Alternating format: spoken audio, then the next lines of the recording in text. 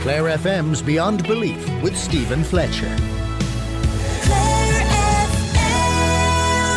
FM. It's 9 o'clock on Sunday, the 5th of February 2023. Time for Beyond Belief.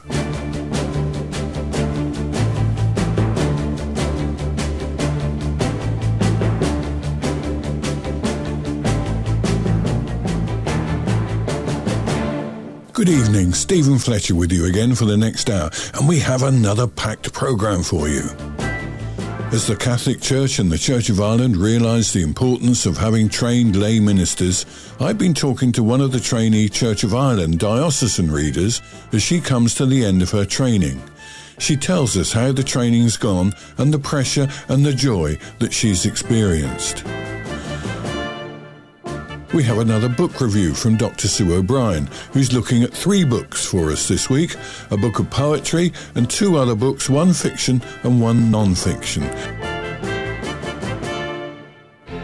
Father Jerry Kenny shares with us his love of musicals and talks about the highly successful American songwriting team consisting of composer John Kander and lyricist Fred Ebb. Jerry takes us through some of the great Kander and Ebb musicals and chooses some songs from their shows. And of course I will also have my chat with Father Jerry as we talk about the week's events in both of our churches. All that to come, together with an eclectic choice of music. And I think I've seen a strange light in the sky recently, and I thought we would start with the Beatles, Here Comes the Sun. Spring is coming. Welcome to Beyond Belief.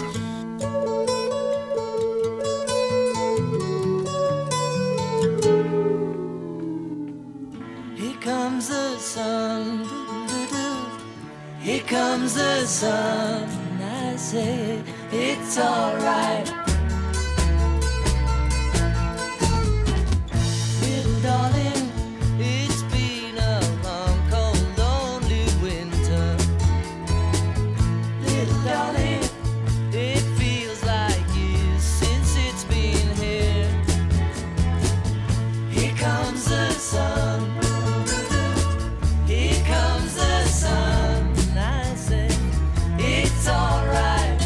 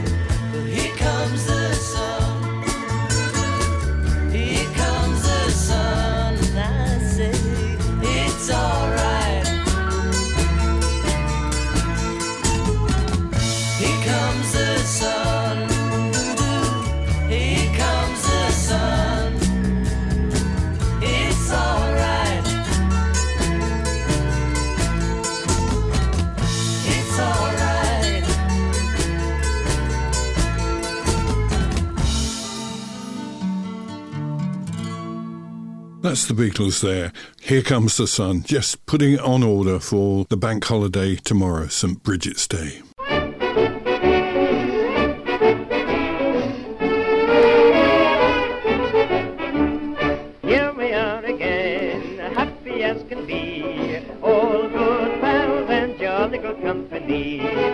here we are again. Very good to speak to you again.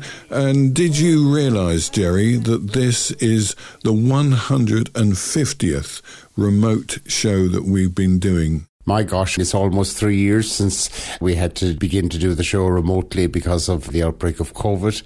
Thank you for all that you have done to face up to that challenge. No, it was the 15th of March 2020 that we did the first of these. I've called them virus shows, so I've got 150 of them on my computer.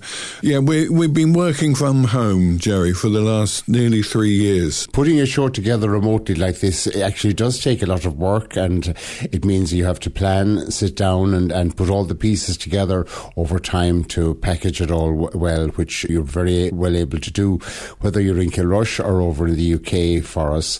And, it's, I suppose, part of the magic of technology as well. That's right. We've mentioned before that technology is getting cheaper and easier, and we can all access it now. And it does mean that we can do things like that.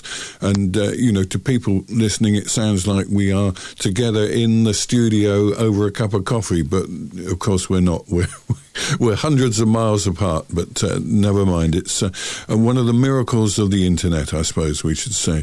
So, Jerry, one of the things I know has been happening is Pope Francis has been in Southern Africa since the 31st of January, since last Tuesday, and he's been there. Half of the population are Catholic, so it's a very strong reason to be over there. And I think it's a visit that was planned last year sometime. Yes, I have recalled that Colm Flynn, when he was chatting to us last year, had in his diary that he was going to be travelling with the Pope to South Sudan at that time, but the trip was cancelled because of, I think, a health issue with Pope Francis at that time. But happy to see that it has gone ahead now. And again, Pope Francis continuing his outreach on a worldwide basis to many people, and especially to those in far-flung areas. Yeah, and he's 86 years of age. It's a good age to be travelling around the world like that, isn't it? Bless him. Absolutely. And I believe your own Archbishop of Canterbury is going to join him for part of that visit. Yeah, on Friday. They were in South Sudan on Friday, so they've got a joint visit there, because obviously we have a lot of people as well in somewhere like South Sudan. So some of them are Catholic, but some of them also are Anglican. And it's a growing part of the church, isn't it? Both for your church and for my church. Southern Africa is a growing part. I suppose it's the things we don't often think about in our own particular worlds, the outreach of faith and the way in which it has been embedded in various different cultures and its expressions in different cultures. That's a richness, I think, that humanity brings in the gift, in expressing its own gift of faith in the various ways and the various cultures and traditions that are there. Yeah. One of the things over here this week that has been noted, I think, is particularly the Feast of St. Bridget, because this year we have an extra bank holiday in our calendar, and that is this weekend. Tomorrow, Monday, is a bank holiday, and it's been made official this year to celebrate St. Bridget, and it's a nice holiday to have in the breach between Christmas and St. Patrick's Day, which is coming up in March. And there's been a lot of reflection on talk shows and that about the role of Bridget and the role of the feminine in our world and in times past, and particularly the character of Bridget and her great gift of hospitality and care for the environment and her leadership qualities as well. Yeah, and of course she came from Kildare, and our Church of Ireland Bishop Pat Story, I think, was on RTE1 during the week on a documentary about Bridget, and it's good to have it recognised, and it's good, as you say, to have another public holiday. So we are talking during a Bridget weekend, which is lovely, and if the sun shines as well, that'll be even better. Absolutely, and I suppose we'll have to invent what they will do for this weekend, but I think with the beginning of spring, people will want to be out and walking about and perhaps visiting places like Kilkee and that, and going for a stroll on the beach, and I hope it'll be a nice relaxing time for families and give them a little bit of a break during this period of time. Yeah. Well, Jerry, thank you. 150 not out, I suppose we could say. And it's been very good to talk to you again. And I look forward to our 151st talk in a week's time. But, Jerry, thank you so much and enjoy the holiday. Well, thank you, Stephen. And as always, it's great to be able to chat with you over the airwaves and to work with you on our programme. Thank you very much, Stephen. God bless you. Thank you, Jerry. Bye now. We're all about you. Claire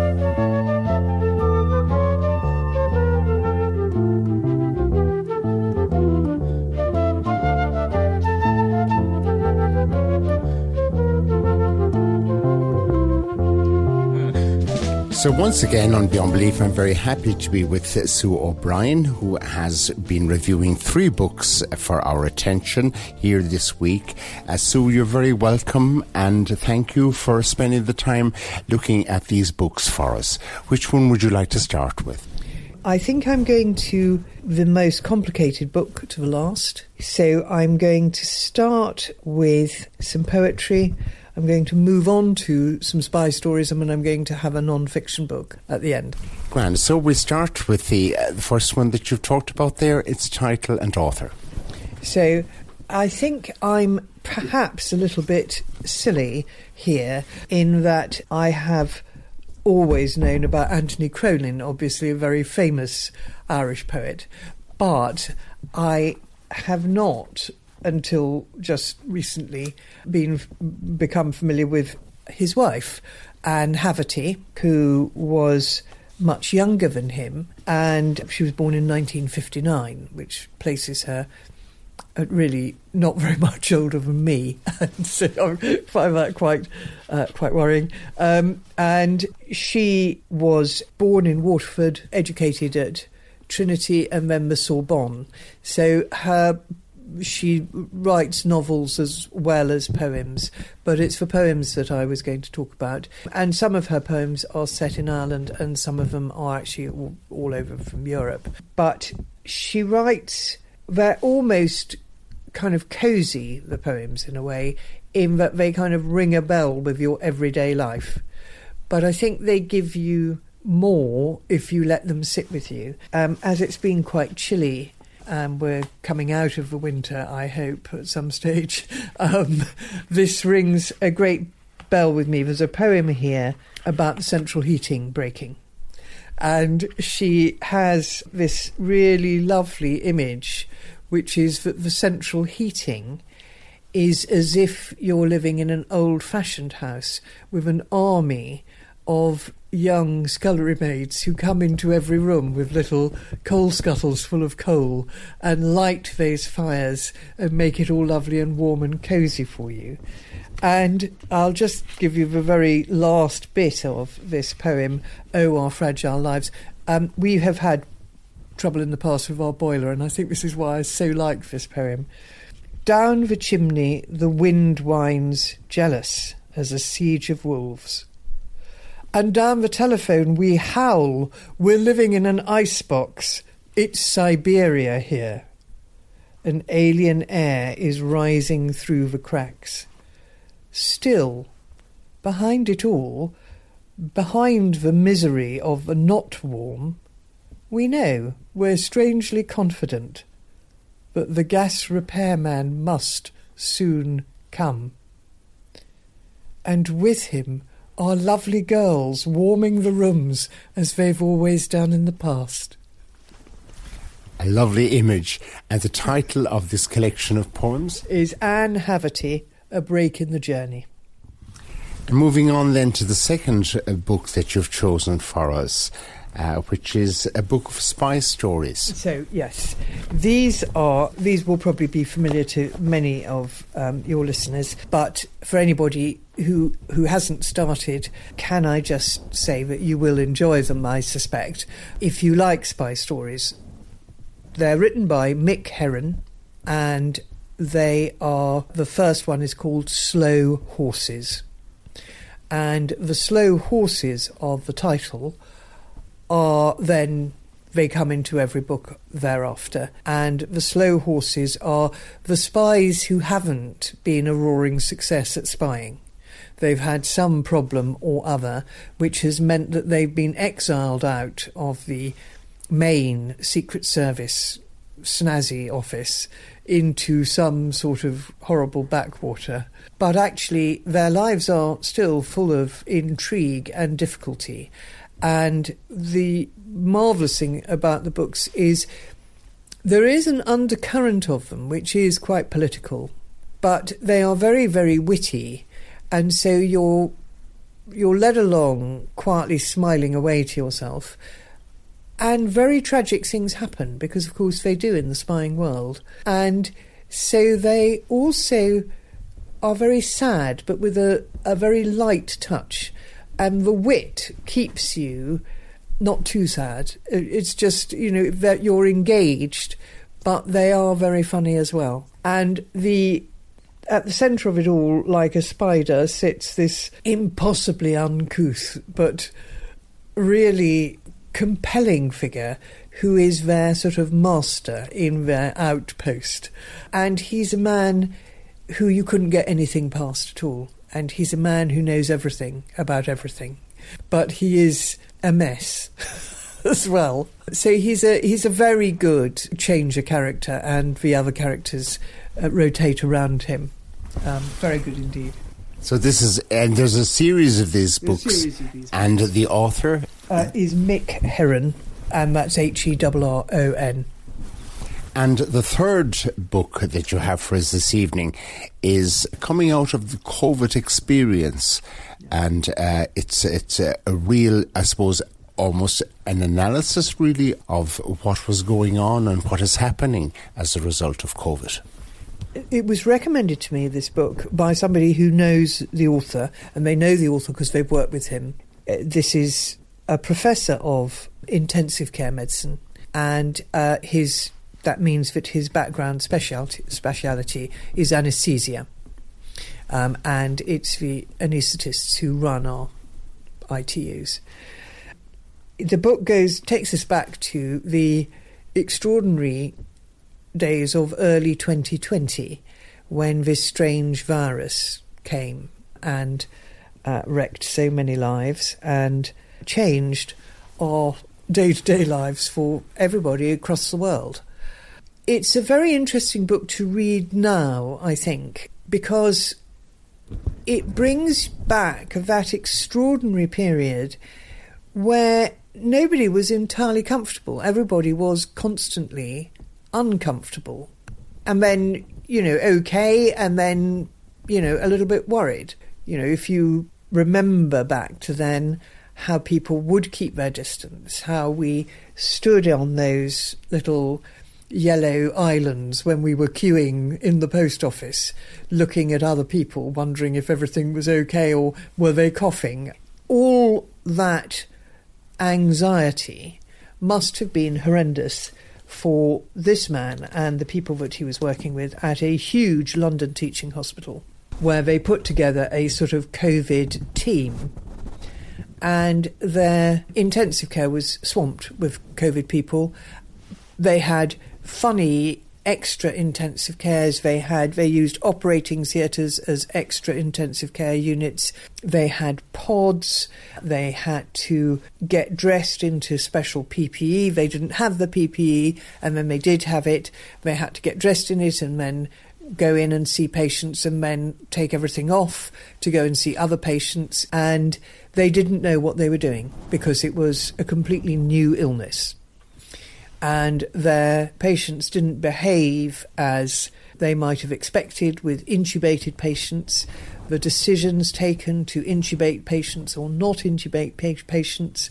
The extraordinary thing, there was one very moving bit that he writes where he's got intubated patients in an ITU, and above every intubated patient is an iPad, which is clamped to a drip stand.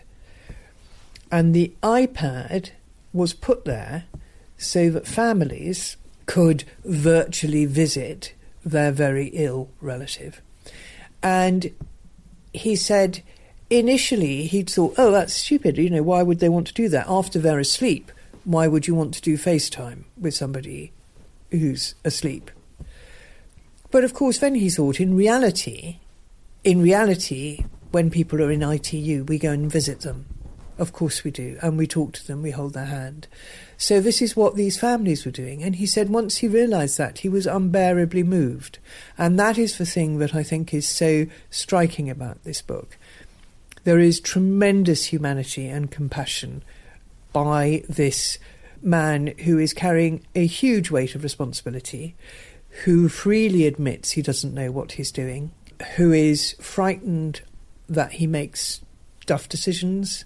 It is a very good study, even if you don't want to read about COVID, of the tremendous difficulty of being a doctor that I think those of us who aren't doctors often forget. Doctors do mind about their patients, and they're not sort of superhuman, so sometimes they are very moved and upset when those patients go downhill, when they'd hoped they were going to go uphill, and of course they are, and at the same time they have to balance that with a level of detachment, and they usually manage that trick very well. But it's a hard trick to pull off, and I think it's useful to remind us of that. I also think it's very salutary to remind us what it was like to be the nurses, because at one stage he says, you're so obsessed with how difficult things are for you. He has an interaction with an ITU nurse, and he suddenly realises that things are absolutely appalling for them. And they have patients they don't know at all, which is unusual, because in an ITU, in normal circumstances, an ITU nurse, if she doesn't know the patient because they are asleep before she's dealing with them, she knows them through their family, but she doesn't know their family, so she doesn't know them. And yet she does, because she's doing everything for them. And the difficulty of the way that they were tremendously overstretched. And that's not that wasn't just University College Hospital London, that was throughout the world. The hospitals were doing a fantastic job, and it is interesting to remind us of that. And I think reading the book, you can hear this man's good days and bad days, and the difficulties of the days that he's faced, and the extraordinary conditions he's working under. And it does say to me that, rather like after a war, some of our healthcare workers may well be quite traumatised by what they've observed, what they've had to do. And some of them may know that now. And some of them may not know it for 10 years, or some of them may not know it for 20 years. But I think it's helpful for us to think about the circumstances that our healthcare workers across the world have been working under during the period of COVID. And that goes for people in, the receptionists in doctors' GP surgeries, GPs, healthcare workers, people who bring you your breakfast and lunch when you're in hospital. And think, now I know they're very stretched here at the moment, and they must be quite tired. So I think we all need to remember that. But it is a fantastically good book. It is a book I would recommend that you read when you're feeling well, because it's quite an alarming book. I was about 40% of the way into the book, because I was reading it on my Kindle, when I actually got COVID. Now, I got COVID, I was fully vaccinated. I was, it was not 2020. But I have to say, I decided that it was good for my health not to read the book until I was better from the COVID that I had, rather than to persevere with it. I have now finished it. It is very, very good. And the title of the book and its author, Sue? And the title of the book is Life Support, and the author of the book is Professor Jim Down. So, Sue, again, thank you for your review and for bringing us those 3 titles tonight, and your wisdom giving that to us on this occasion, as always. Thank you again, Sue.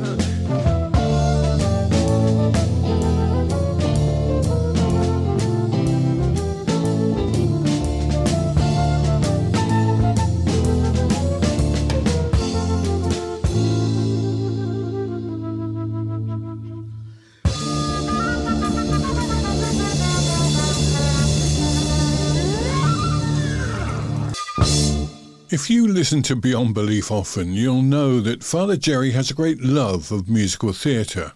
And a couple of weeks ago we sat down to talk about the highly successful American songwriting team consisting of composer John Kander and lyricist Fred Ebb. And Jerry spoke about some of the great Kander and Ebb musicals and chose some of the songs from their shows. And he began by playing this one from Chicago, All That Jazz.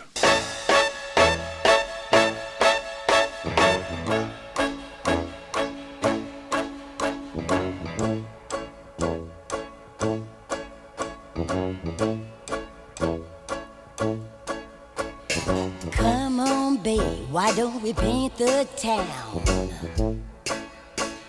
And all that jazz, I'm gonna rouge my knees and roll my stockings down. And all that jazz, start the car. I know a whoopee spot where the gin is cold but the piano's hot. It's just a noisy hall where there's a nightly brawl. And all of that jazz.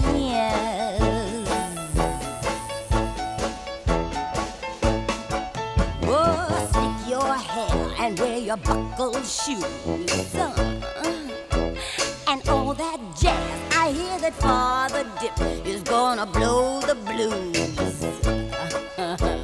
And all that jazz, hold on, hon, we're gonna bunny hug. I bought some aspirin down at your 90 drug. And we shall shake apart and want a brand new start to do that jazz.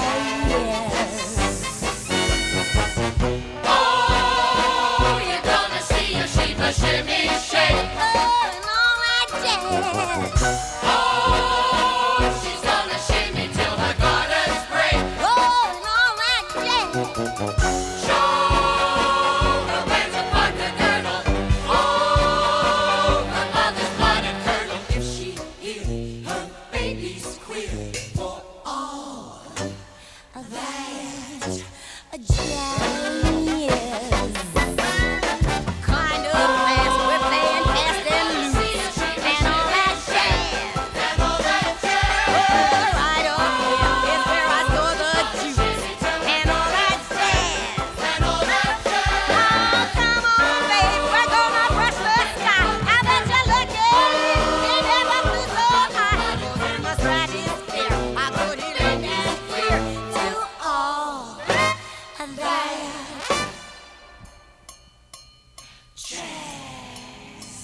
So that's final, huh, Fred? Yeah, I'm afraid so, kiddo. Oh, Fred. Yeah. Nobody walks out on me.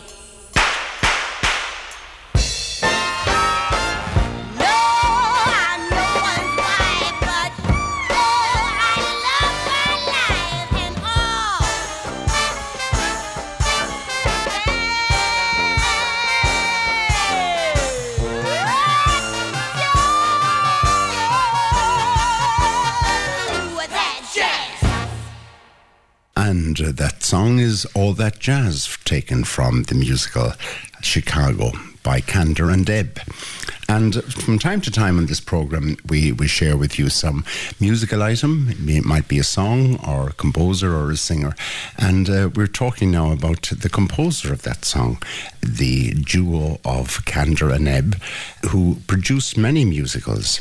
And Stephen, your own family had an association with that because your daughter was involved and is involved in stage production. Indeed, yeah. So that's something, even though it's back in the 60s, well before she was born, and she has a love of that sort of music, I know, and has actually performed two of the songs that you're going to play us this evening. So she knows Kander and Ebb. Yeah, there's quite a repertoire for Kander and Ebb, and people don't know much about them really, but I think they had a magic about them, and especially in the ballads that they had in their shows, and they were able to tap in to funny moments, but also very poignant moments in the characters of the show and stuff like that.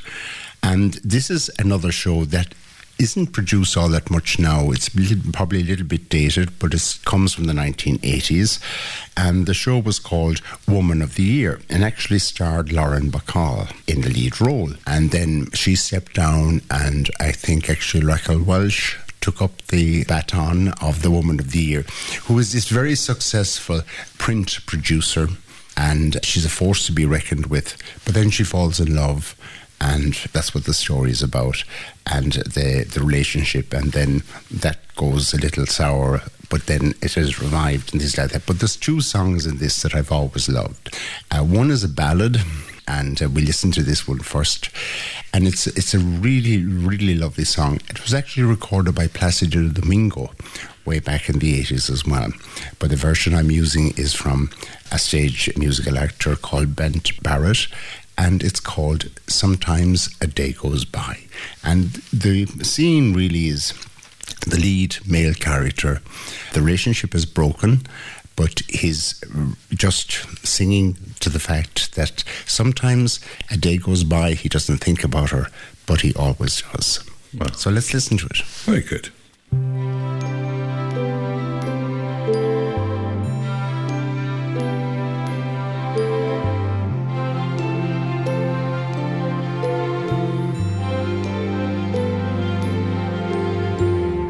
Sometimes a day goes by, one whole entire day, when I don't think of her.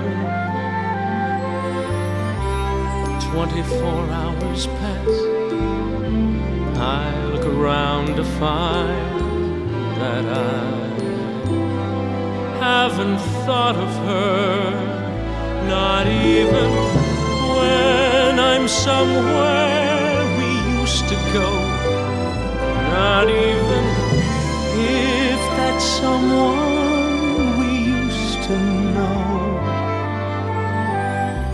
It's hardly every day, it's most unusual. In fact, I can't remember when, but sometimes a day goes by when I don't think of her till morning comes, and there she is again.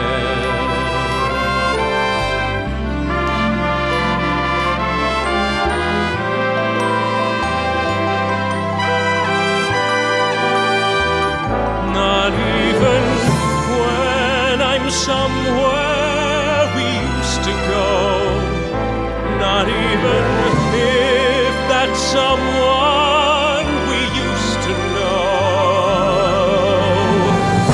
It's hardly every day, it's most unusual.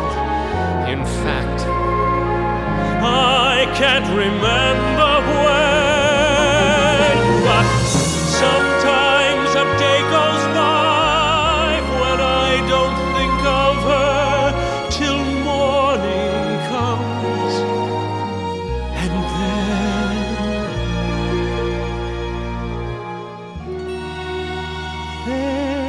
there she is again.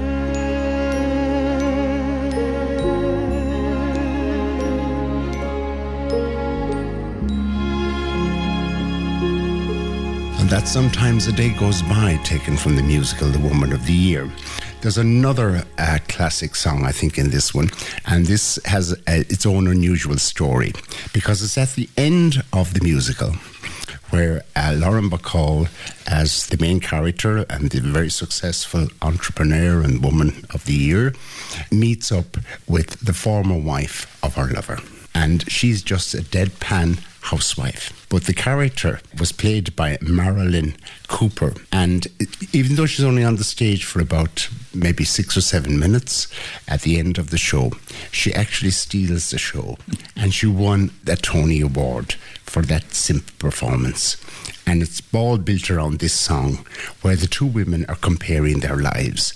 And it's simply using the phrase that we always say, that we use in our own conversation, the grass is always greener on somebody else's patch. I'll bet your friends are all celebrities. That's wonderful. What's so wonderful? You can make a pot roast. That's wonderful. What's so wonderful? First you brown an onion. Is your picture up at Sardi's? That's wonderful. What's so wonderful? You can clean an oven. That's wonderful. What's so wonderful? First you get the easy off. Oh, the grass is always greener on somebody else's estate. Oh, the meat is always leaner on somebody else's dinner plate. But you can sew a button on. That's wonderful. What's so wonderful? Bet you've been to discos. That's wonderful. What's so wonderful? First you take a Valium. I can see you planning picnics.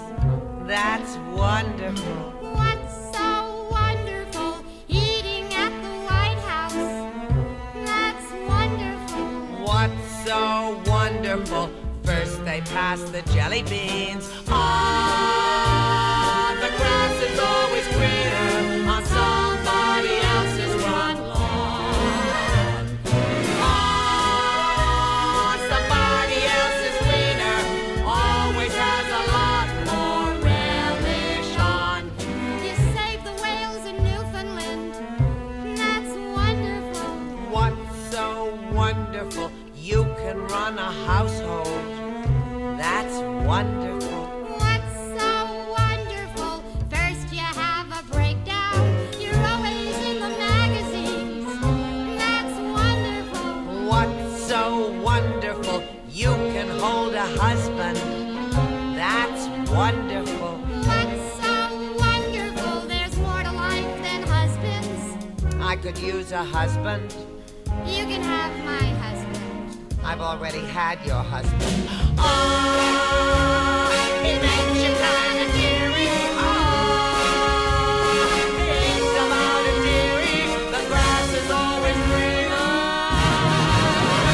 in someone else's yard.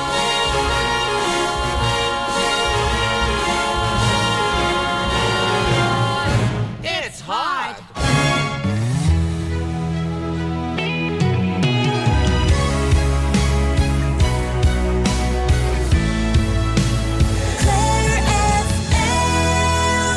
Lay ministry is becoming increasingly important in our diocese. You may remember that last Easter I spoke to 3 lay ministers in the Killaloe diocese who'd been commissioned by Bishop Finton last Easter. I thought it would be interesting to see how lay ministers are being trained in the Church of Ireland. So recently I spoke to Frankie Thornborough from the Diocese of Tuam, Limerick and Killaloe, who's coming to the end of her training to be a diocesan reader in the Church of Ireland. Frankie, good evening, and very nice to see you and to talk to you, albeit via Zoom. Well, good evening to you too. Very good to be here talking to you. Thank you. And I just thought it would be very useful to speak to someone who's actually training at the moment, who's undergoing this new course that they've got and about to come to the end of it. So how have you found it? I found it incredibly interesting. It's a very intense year. It's challenging, but it really is quite rewarding. Even if I wasn't going to go on with my readership, I just found it incredibly challenging. It taught me so much, and it taught me so much about what I thought I knew and realised I didn't. And, you know, you'd fallen into your church life as being quite a familiar place. And this was very, very good for shaking that up. Very good. And just let's go back. How have you been involved in your church and how did it develop that you decided to take the step and offer yourself for training? Right. Well, you see, this possibly it's one of the benefits and it's one of the downsides is that I was born into a very Church of Ireland family. And I have never, unfortunately, had any reason to question my faith. And it was like a familiar blanket. And I have to say the course has made me rethink a lot of things. And even down to simple things like you do, like saying the Apostles' Creed, you know, but or even the Lord's Prayer. So the church was always in my life, and I went to a Church of Ireland boarding school where the chapel was at the centre of every day, and I was a choir girl and all of that sort of thing. Maybe fell off a little bit when I went to university and for the early 20s, but when I came back to teaching, the same school, so that was the ethos, and one I was very happy to be part of.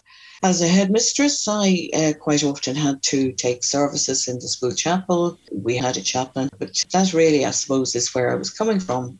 And I retired to the West here in Clifton in 2010. And of course, I joined my local Church of Ireland church here in Clifton. Small, very different from anything on the East Coast in an awful lot of ways, but lovely. I really enjoyed joining the community. About 2 years after I joined, our rector retired, and we got somebody else who has gone now too, and we weren't getting anybody else. And I think this is indicative of what is going on in the West. There's a huge shortage of ordained people, and we're very much out here on a limb. And so just out of needs must, I started doing the parish reading.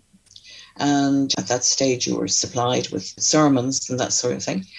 But in the last 3 years, our group of churches was put into the cure of Tuam. So the Dean of Tuam became our rector, but we really only saw him once a month and then for meetings.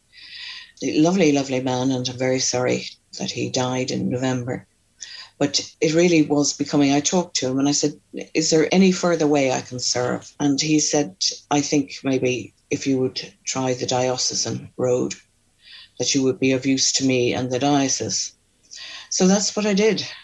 So that's where my calling, if you like, came from. I saw a need for someone to stand forward and serve, and that's what I'm trying to do. I'm sure that's so. And are you already taking services? I've been taking services for quite a number of years now, yeah. And of course, that is a very useful way of learning, isn't it? You know, you can learn by doing, you can learn the theory, which is important, but equally to actually learn how to do it practically. Yes. You need to have your feet on the ground, and that's an essential way of learning. But the academic side is important too. The ministry developing as a diocesan reader will be nothing more really than what I'm doing at the moment, but there'll be nothing further at it because I'm taking morning prayer, I'm preaching, which my retired bishop had licensed me to do. So it wouldn't be doing anything more, except that I assume that if I was needed elsewhere in the diocese, I would be moved there for a Sunday. But I think mostly it would be around my own group of churches. Yeah. And how often do you think you'll be taking services? How often do you want to take services? And so I would be doing 1 or 2 Sundays a month. And I could have 2 churches and I could have just 1. The summertime is very, very difficult because all 4 churches in the group are running. So that's a tricky one to cover. So, you know, it would be for maybe a couple of months, you're stuck with 2 services a Sunday. So it's a heavy load. By the time you've got your service together and you do that and write your sermon, I mean, that's nearly a day gone out of your absolutely. Your week, no, that's right. Yeah. But I enjoy doing it. I do enjoy doing it. And I enjoy the communication with the people. And I'm very grateful that our congregation are very grateful to myself and another parish reader for doing it. I would just say that it's very rewarding, and parish reading is super, it's great. But what I felt was that I didn't have, when I started to really think about it, I didn't have anything more to offer than anybody sitting in the pews in front of me. And so I thought, right, you know, I need to get some knowledge behind me. I need to get a greater understanding, and I need to explore my own spirituality. And I really would encourage people, if they've any little inkling at all, to explore it, because I really do think that lay ministry is going to be terribly important in the next decade if our churches are to stay open. You know, if we're not just going to be on the East Coast or in the big cities or whatever. But places like the West Coast here and that, you know, it's difficult. And I think lay ministry is a way forward. I mean, we're shrinking congregations because of age generally. Children from the West emigrate. They go to school away from here quite often, and then of course they're not going to be trying to make a living here generally. So you know, it's a very, very tricky space we're in at the moment in the Church of Ireland on the West Coast. Yeah, absolutely. And I think you've summed up the value and the importance of it so perfectly. And so thank you so much for explaining it to us and for encouraging people who maybe just have that little inkling and not sure whether to, to have a word with their rector. Did you have a word with your rector? Yes, I did. I talked to a couple of people, yeah. Just to get that confirmation that they see that it's a possibility for you, yeah. And to also give you advice on how to go about it. Just to say, in the November before the course starts in January, there's a weekend where everybody who's been accepted onto the course meets, and it's called Fit for Purpose Weekend, where, you know, you're exploring a lot of, if you're not terribly sure, this is a way, and you've got people you can talk to. There were about 26 of us, and it was a very, very mixed group. I mean, some people were heading for some form of ordination or looking for selection for that. Some of us were there as readers, wanting to go a little bit further with it, and different sort of tracks, if you like, for the way. But that didn't seem to matter. And you had people from 23 or 26 to I think I was the oldest at 68. So you had a lot of sort of students who had done their theology degree or something, but a lot in the middle who've been out working in the world. And as we have already said, that is so important to bring that outside experience so that the church stops being focused inwards and is focused outwards. But the support of these people, it didn't matter what age you were, whether you're a man or a woman or what it is, the support was just phenomenal. And we now have we did all along, we have a WhatsApp group, and that is continuing. And, you know, it's not even just for, you know, with problems with your study. It's also with personal problems, life problems, when you just don't see how you're going to get around something. And they're there. It's just super. It's fantastic. You've got people from chaplaincy, you've got people who are readers, you've got people who are rectors coming in and talking to you. And it really is a good weekend for you to be honest with yourself about what it is you're trying to do. I have to say I nearly pulled out that weekend. I did. But I was lying in a very cold room that night, the Saturday night, and I was just thinking, no, I can't do this. I just can't do this. What am I thinking about at this stage of my life?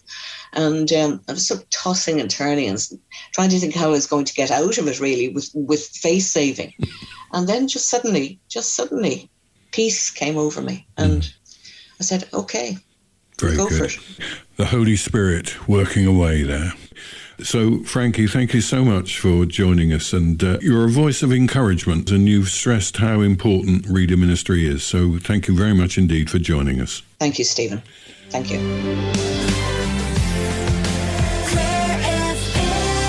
Here's the Kilfenora Ceilidh Band. My heart tonight's in Ireland, in sweet County Clare. In the town the scarf sun was shining in the sky, Willie Clancy played his pipes and the tears welled in my eyes. Many years have passed and gone since the times that we had there, but my heart's tonight in Ireland, in the sweet County Clare. My heart's tonight is far away, it's across the rolling sea. In the sweet mill town Malbay, it's there I'd love to be. So long ago and far away, there's nothing can compare. My heart's tonight in Ireland, in the sweet County Clare. That August in Kilrush when the rain was lashing down, and our hotel was that hay barn in the outskirts of town. We were all sick and feverish and Dolan had the flu, but Johnny produced some whiskey and the sun came smiling through. My heart's tonight is far away, it's across the rolling sea. In the sweet mill town Malbay, it's there I'd love to be. So long ago and far away, there's nothing can compare. My heart's tonight in Ireland, in the sweet County Clare.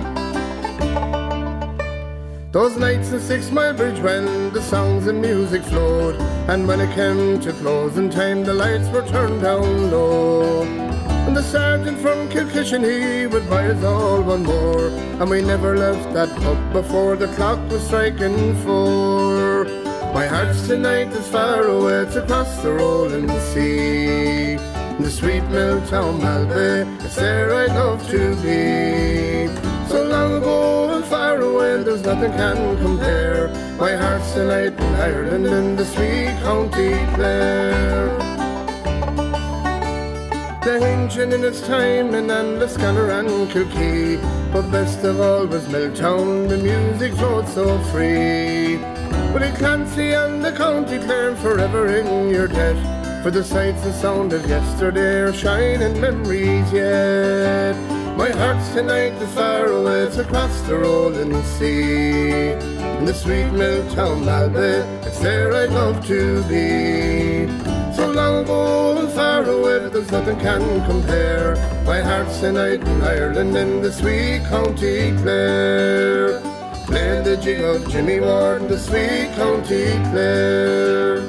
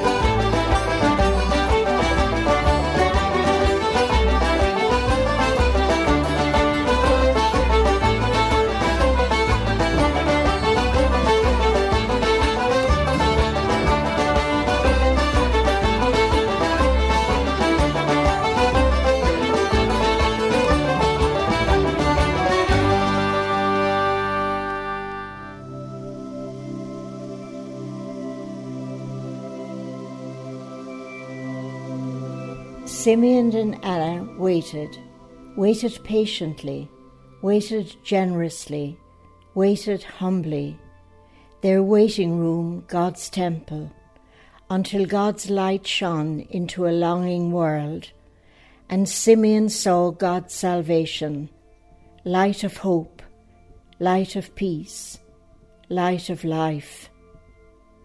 I am here in the temple of my heart, lighting a candle in my soul, candle of love, candle of welcome, candle of peace. Run through the darkness, hold out your candle for all to see. Light up the sky, seek out the lonely, the timid, the worn. The flame inside of you will grow, will set you free. There's a dawn in every darkness, there's a song in every silence, there's a light in every heart, there's a candle in every soul. Like a flicker in the darkness comes the earth's desperate cry. It's time to light the spark, let it shine. The flame is all you need, a soothing balm for every heart, a sacrament of promise. And Simeon beheld the blossoming face of God, and Anna journeyed with him to witness to the light. Longing for light, we wait in darkness.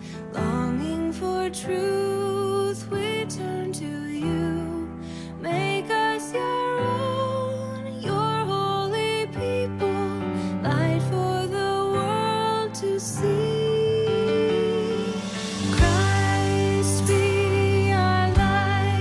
Shine in our hearts, shine through the dark.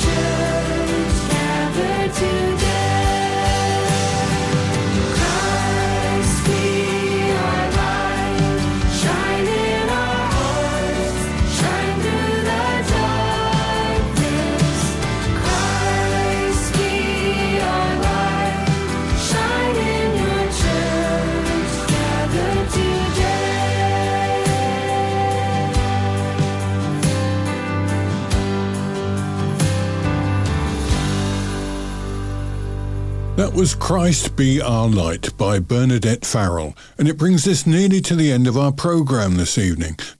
My thanks go to our guests, Frankie Thornburg, Dr. Sue O'Brien, Sister Anne Crowley from Kilkee, and Father Jerry Kenny for talking about the musicals of Candor and Ebb. But as ever, I thank you for being with us this evening. Remember, you can listen again by going to the Clare FM website and clicking on the Catch-Up tab.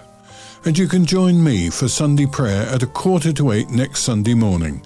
And Beyond Belief will be back again next Sunday evening at 9 p.m. Until then, this is Stephen Fletcher wishing you a joyful and a peaceful week. Enjoy the holiday tomorrow, and until we meet again, may God hold you in the palm of his hand. Slán agus beannacht.